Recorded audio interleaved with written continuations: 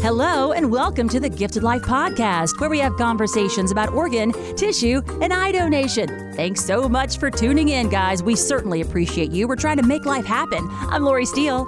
I'm Adam Keaton. Hello. What? Wait. Who are you? What? Yes, not Joey Boudreaux. All right. Sound a little bit different, but we appreciate you being here. Thank you. What's Joey doing? We'll find out. That's a good question. Questions. Okay. And I'm Sarah Blakemore.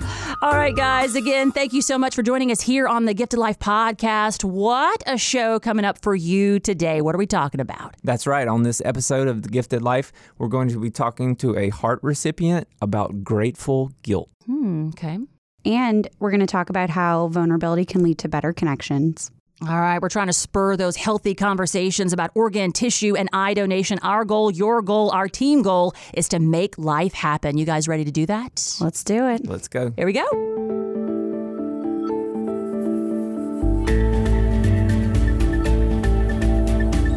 Here on The Gifted Life, we are so proud to introduce you to Stephen Taibbi. How are you? Hey, how you doing? Good. I feel like Thank you for we're old having me. friends, Stephen. Old friends. Yes. We met many a year ago, almost a decade ago. Are you still looking the same 10 years? I've gotten better looking if that was ever even possible. No doubt. It's amazing. No doubt. I like it, Stephen. So that was part of a transplant speakers conference that we had here in Louisiana. We'll talk about that. But we had to get Stephen on the podcast. He is the author of Grateful Guilt, Living in the Shadow of My Heart. Grateful Guilt, Living in the Shadow of My Heart. That is deep. So you wrote this. What is your goal, your mission? What are you trying to tell folks? Well, I wrote the book because so many people told me I had to. And because I have survived things that, I was the first in the world to live through two operations for ASD repair when I was a child with atrial septum defect. When I had my first operation, the survival rate was 50%. When I had my second operation, I was the first. So up until then, no one had lived through two. And starting from that very young age, I had my first surgeries when I was on the day I was born. I had a near fatal heart incident on my 17th birthday. I was told I was never going to get past 10, and I was told I wasn't going to get past out of my 20s.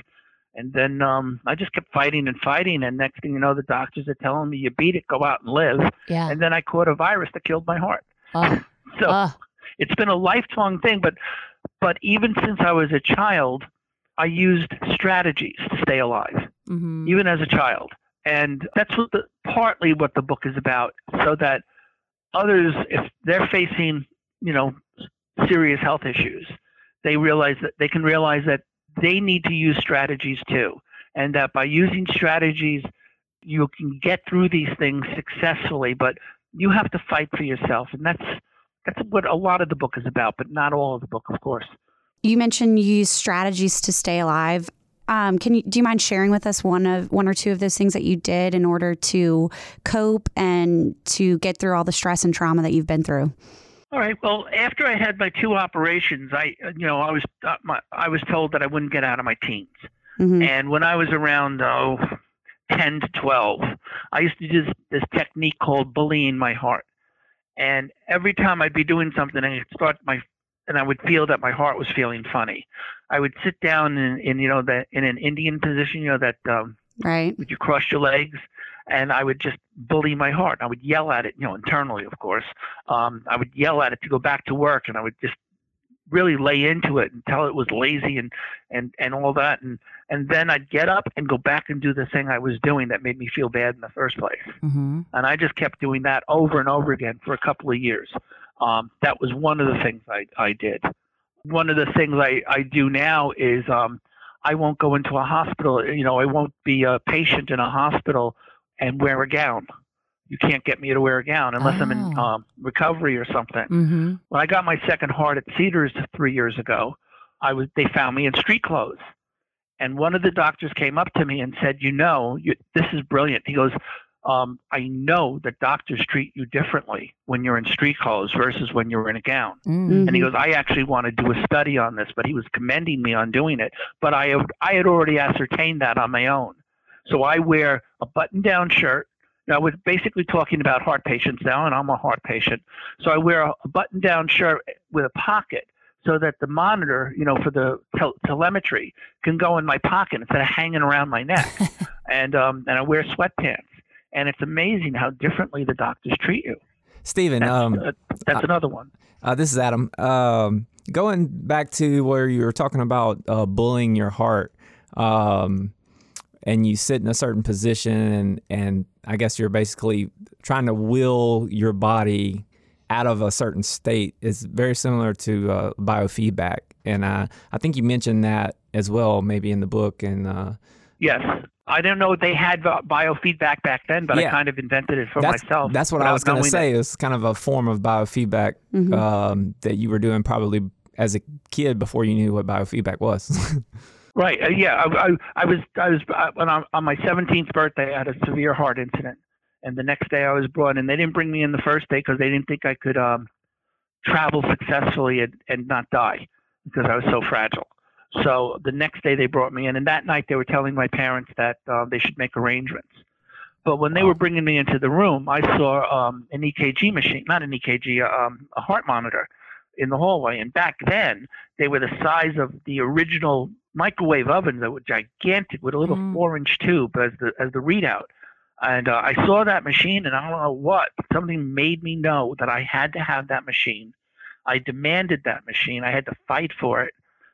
They brought it to my room. They put it next to me, and I spent the next 4 days staring at that machine, willing my heart to beat. Because sometimes the screen would go blank for 4.5 times, 4.5 sweeps without a single heartbeat, and I would just sit there and will my heart to beat. Wow! And afterwards, my doctor told me he thinks I'm the reason. He said the only reason you're alive today is because of you. Wow. So for our listeners who don't know what biofeedback is, since I threw that word out there, do you have a simple explanation you can tell them, or what that is? Or yeah, it's like, you're looking at this heart monitor and you're looking at this beat, and you're willing yourself to change the way that readout looks by telling your mind is telling your heart to do something differently, to beat better, to make the pattern that it's supposed to be making. I think that's the best way. If you have a better way of explaining it, I'm just a layperson. I would say it's probably mind over matter. It's that power that our brain and our mind has over our physical well-being, which the connection is newly made, that it does matter and it does help. Yeah, it does. I have a motto that I made up.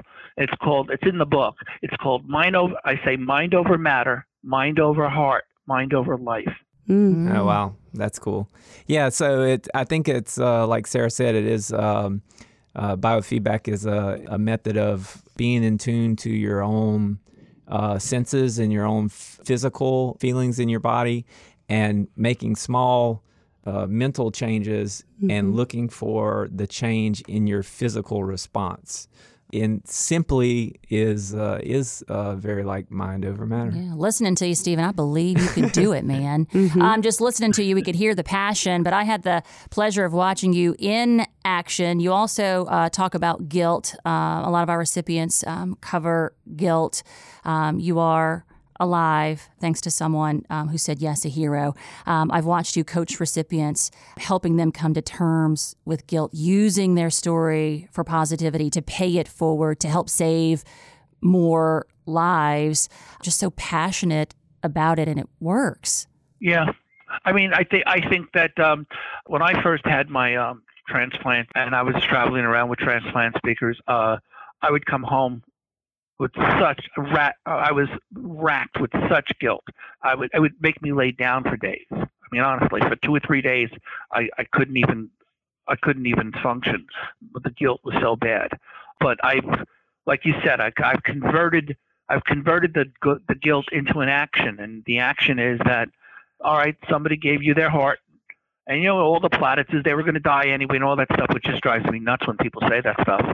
But the fact is that you have to honor that heart and that family. The family is involved too.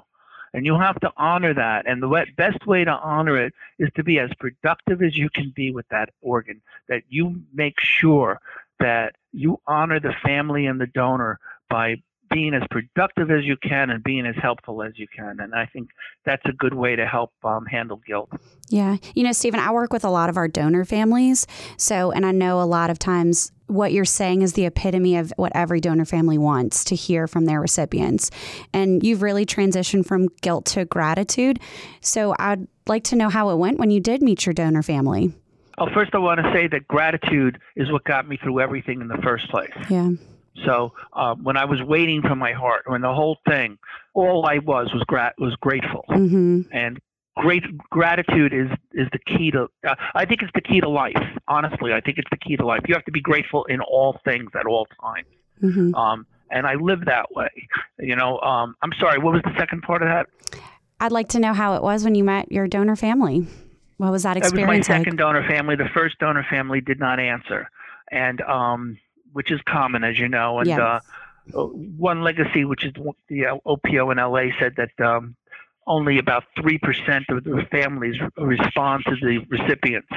And this family responded after about a year and a half, and we met. And then I just saw them again recently. I saw them in September. And we're actually all very close, and Mm-hmm. they tell me I'm family now, and Aww. they're very proud that I wrote the book. It was a little difficult for some of them. In the beginning, it was difficult for me. I mean, it's a really bizarre thing. You know, Sure. I was walking around the house where the guy had his brain aneurysm. His name was David Jacobo, and he's a hero. And his mother, Susan, who said yes, is a hero. Mm-hmm. And I mean, the whole family is a hero family as far as I'm concerned. Right. But I'm aware that I'm walking around in his house with his heart. And the mother actually wanted to take a picture of me holding his ashes, which was difficult, but I did for her. And of course, everybody wanted to listen to the heart. Uh-huh. So a whole Congo line of people listened to the heart with a stethoscope, and the reactions were pretty intense. Oddly enough, none of the males listened, only the females, which I thought was interesting. Yeah. And how did that make you feel, being a part of that for them? It sounds like you talk a lot about them, but I want to know how it made you feel, because we have a lot of recipients who struggle with the same things. Well, going there was, of course, it's really odd. I mean, there's no way around the fact that it's odd. Mm-hmm. And I remember saying to the mother the second time, I said, you know, this is really strange for me. Mm-hmm. And she goes, you know, it's really strange for us. Right. And it is. And I tell you that the kind of guilt that I was having from the first heart, I didn't have with this heart for some reason. But this is a different guilt that's come in now. I don't know if guilt is the right word, sorrow maybe. The mother is this vivacious, you know, wonderful, light woman. She's one of these people with a wonderful spirit. And she tries to act like everything is fine and she's all smiley and everything. But it's easy for me to see that just under the surface, she's falling apart. She's crying. She's hurt. She misses her son. Mm-hmm. And I'm the one walking around with his heart. And that makes me feel very, very strange, to be honest with you. And I'm having to deal with that right now. I'm dealing with, I wish I could do something for the mother. Mm-hmm. But I don't know that there is anything that I can do, to be honest. But acknowledging these things is a good thing in the first place, though. I mean, that's a step. Coming from the recipient's side, your side, do you feel that the experience overall, after you embraced these feelings of discomfort and went into the situation to meet this hero's family, do you feel it's a positive experience for you? Is this something you're glad that you did? Were you glad you were able to meet them? I'm absolutely thrilled I did it. Yeah, absolutely. I love this family. They love me. They are incredible with me. Yeah. Because the father couldn't warm up to me the first time, but this time he really did. And I've met almost the entire family, and I mean they're hugging me, and you know, and they're crying while they're hugging me, and they're telling me we're so glad you got his heart. Aww. And you know, the thing I've always heard when I was doing when I was with Transplant Speakers was the donor families always said it was the only thing, being donating was the only thing that made sense out of tragedy. Mm-hmm. And I guess I see that now on a firsthand basis in a way I never saw before. Wow. And I saw you at Transplant Speakers, and these folks came and they weren't really sure what was going to happen. And so you kind of took recipients into a room, you sat them down, and it was like everybody was holding their breath, like, what is going to happen? And then you just kind of listened to everyone's story. You showed the similarities, and then you kind of let them know how they can use that to save more lives. When they left that room, I could just feel like relief. So everybody loves that experience, right? Like that's one that they say, oh, we need to start that back up. We need to do more of that. But I just saw it with that room full of people that you impacted. And now it seems like you're on a larger scale trying to impact more. So what's the kind of feedback that you're getting, opening up and sharing your story, your journey? Well, the book is certainly the biggest way of doing that I've done. And I've been getting amazing feedback from it. It's really weird. Nobody does letters anymore.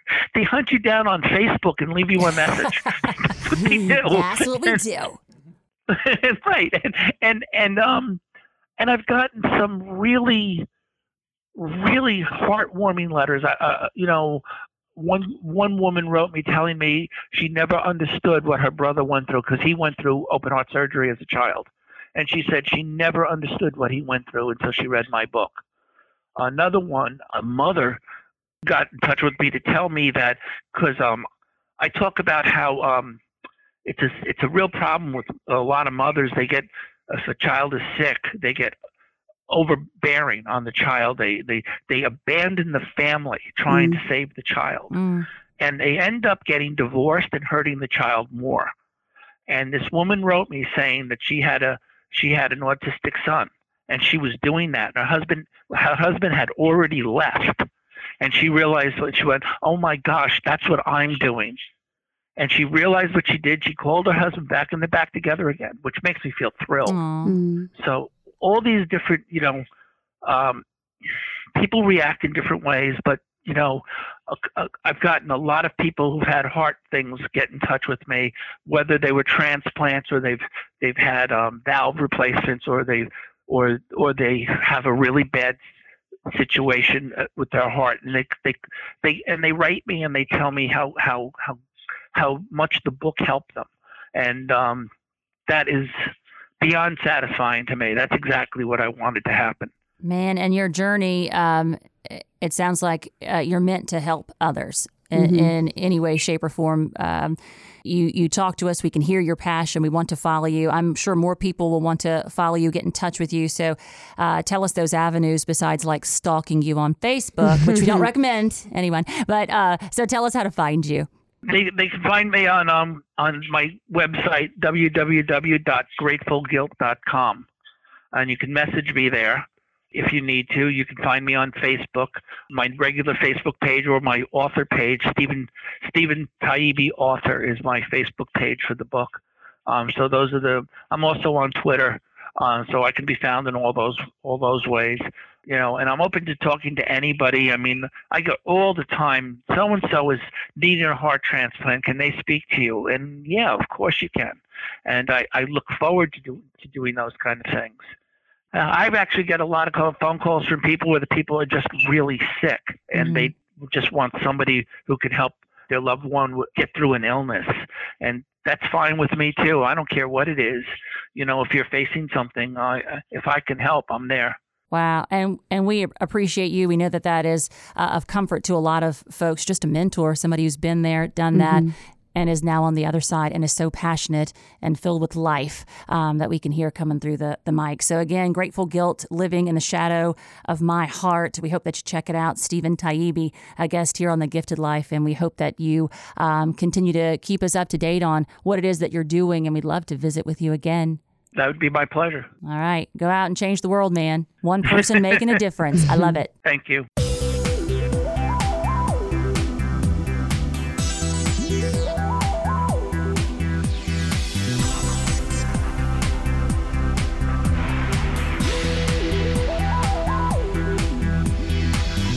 on The Gifted Life, we like to take a moment for mental health. Sarah, what are we going to talk about today?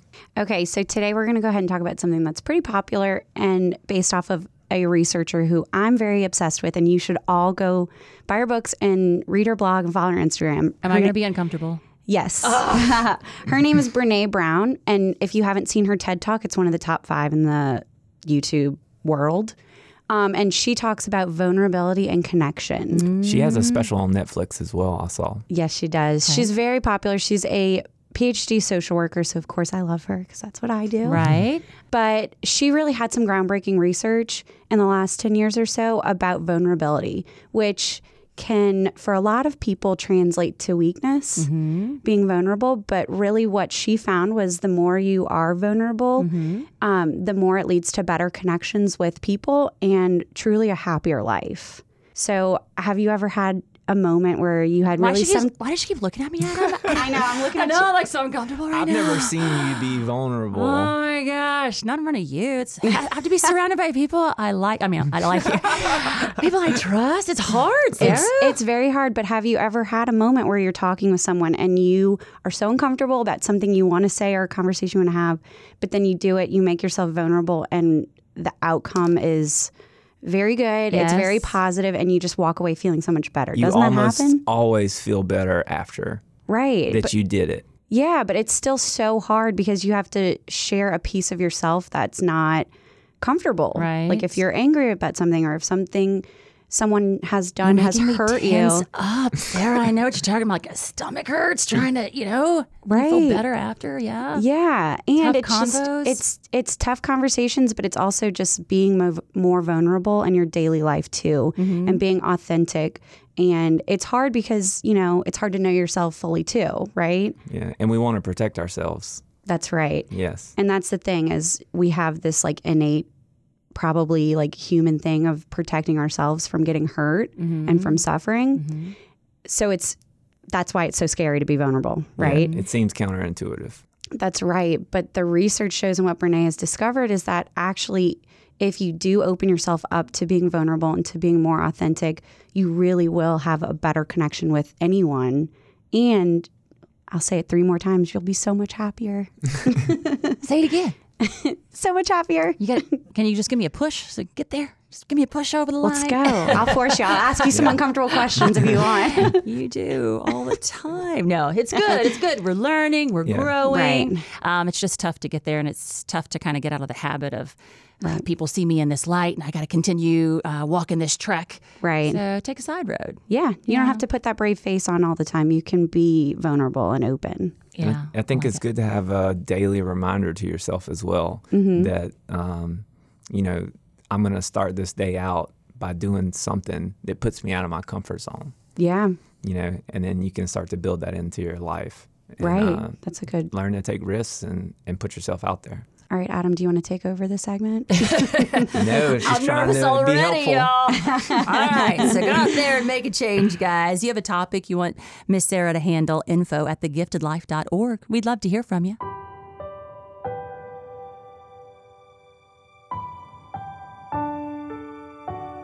In every episode of The Gifted Life, we take a moment to honor a hero.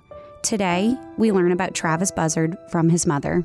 Travis is my oldest child. I was a young single mother when I had him, so he grew up without any luxuries except he was very loved. Later, I had another son who specialized in pushing Travis's buttons, but they grew up and developed a special bond.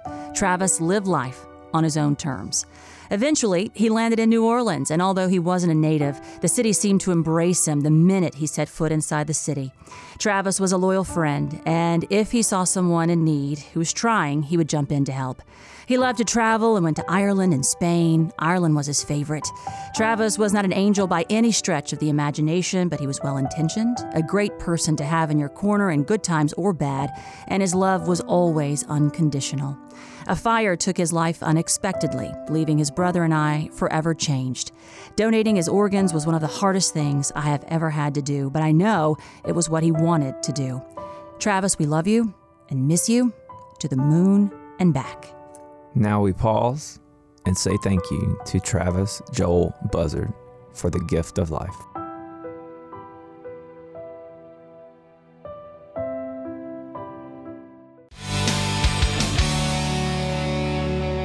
In today's question and answer segment, Adam, this is for you.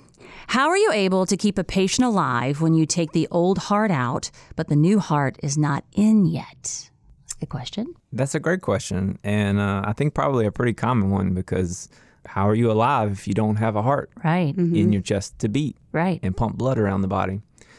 So if you think about what the heart does, is, it pumps blood both to the lungs to exchange oxygen and carbon dioxide, and then back to the heart. And then the heart pumps out to the body to get oxygenated blood out to your vital organs and your arms and legs and your brain and all that important stuff that we use Kinda every need day that, to right? live our Yeah. lives. Correct. Kind of important. So people probably are familiar with the term bypass or cardiac bypass or heart-lung machine, all the same thing. So when they're removing an old heart, basically need to oxygenate the blood and keep it circulating through the body. So I guess the short way of explaining it would be they would attach a tube to the major blood vein providing blood back to the heart. And so it makes a continuous connection. That tube goes into a machine. The blood goes in the machine, is circulated, and CO2 is pulled out of the blood, oxygen is put in the blood, and then the tube coming out of the machine goes back to the aorta, which pumps blood to your brain and the rest of your body. Technology, y'all. Yeah. Right So there. it's just a centrifugal pump and an oxygenator to oxygenate the blood. And as long as those are hooked up, they can artificially pump blood, oxygenated blood rather, around the body until they get ready to put the new heart in. And then when they're ready to put the new heart in, they unhook those tubes, quickly sew the vessels back to the heart, so everything's back in anatomical position. Wow. And then sometimes the heart can restart on its own. Sometimes it takes a little jolt of electricity to get the heart pumping again. And once everything's connected and the heart is pumping, you're good to go with your new heart. Wow, a miracle. Yeah. That's pretty neat. Yeah. You make it sound so simple. Yeah. Connect and oxygenated blood, and that's how you go. Yeah. Guys, if y'all have questions for us, please email us at info@thegiftedlife.org.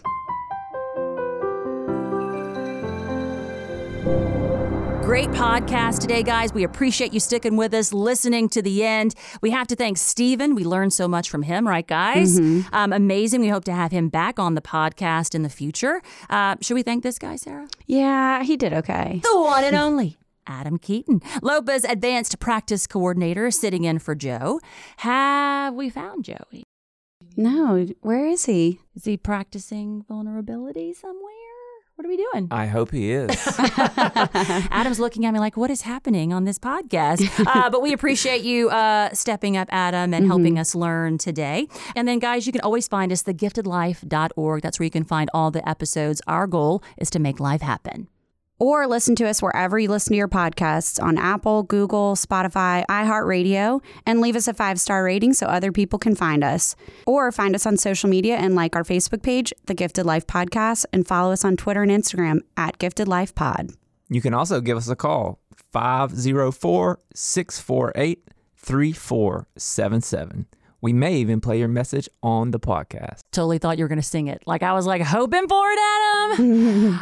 But not yet. One day, guys, here on The Gifted Life. We No appreciate chance. you staying with us. Okay, so Adam, that's a no, I think, right? All right, so we appreciate you following The Gifted Life. We hope that you spread the word. Our goal is to make life happen, save more lives. You're part of our team, and we appreciate you. We hope that you go out today and do something you wouldn't normally do to help us make life happen. Talk soon.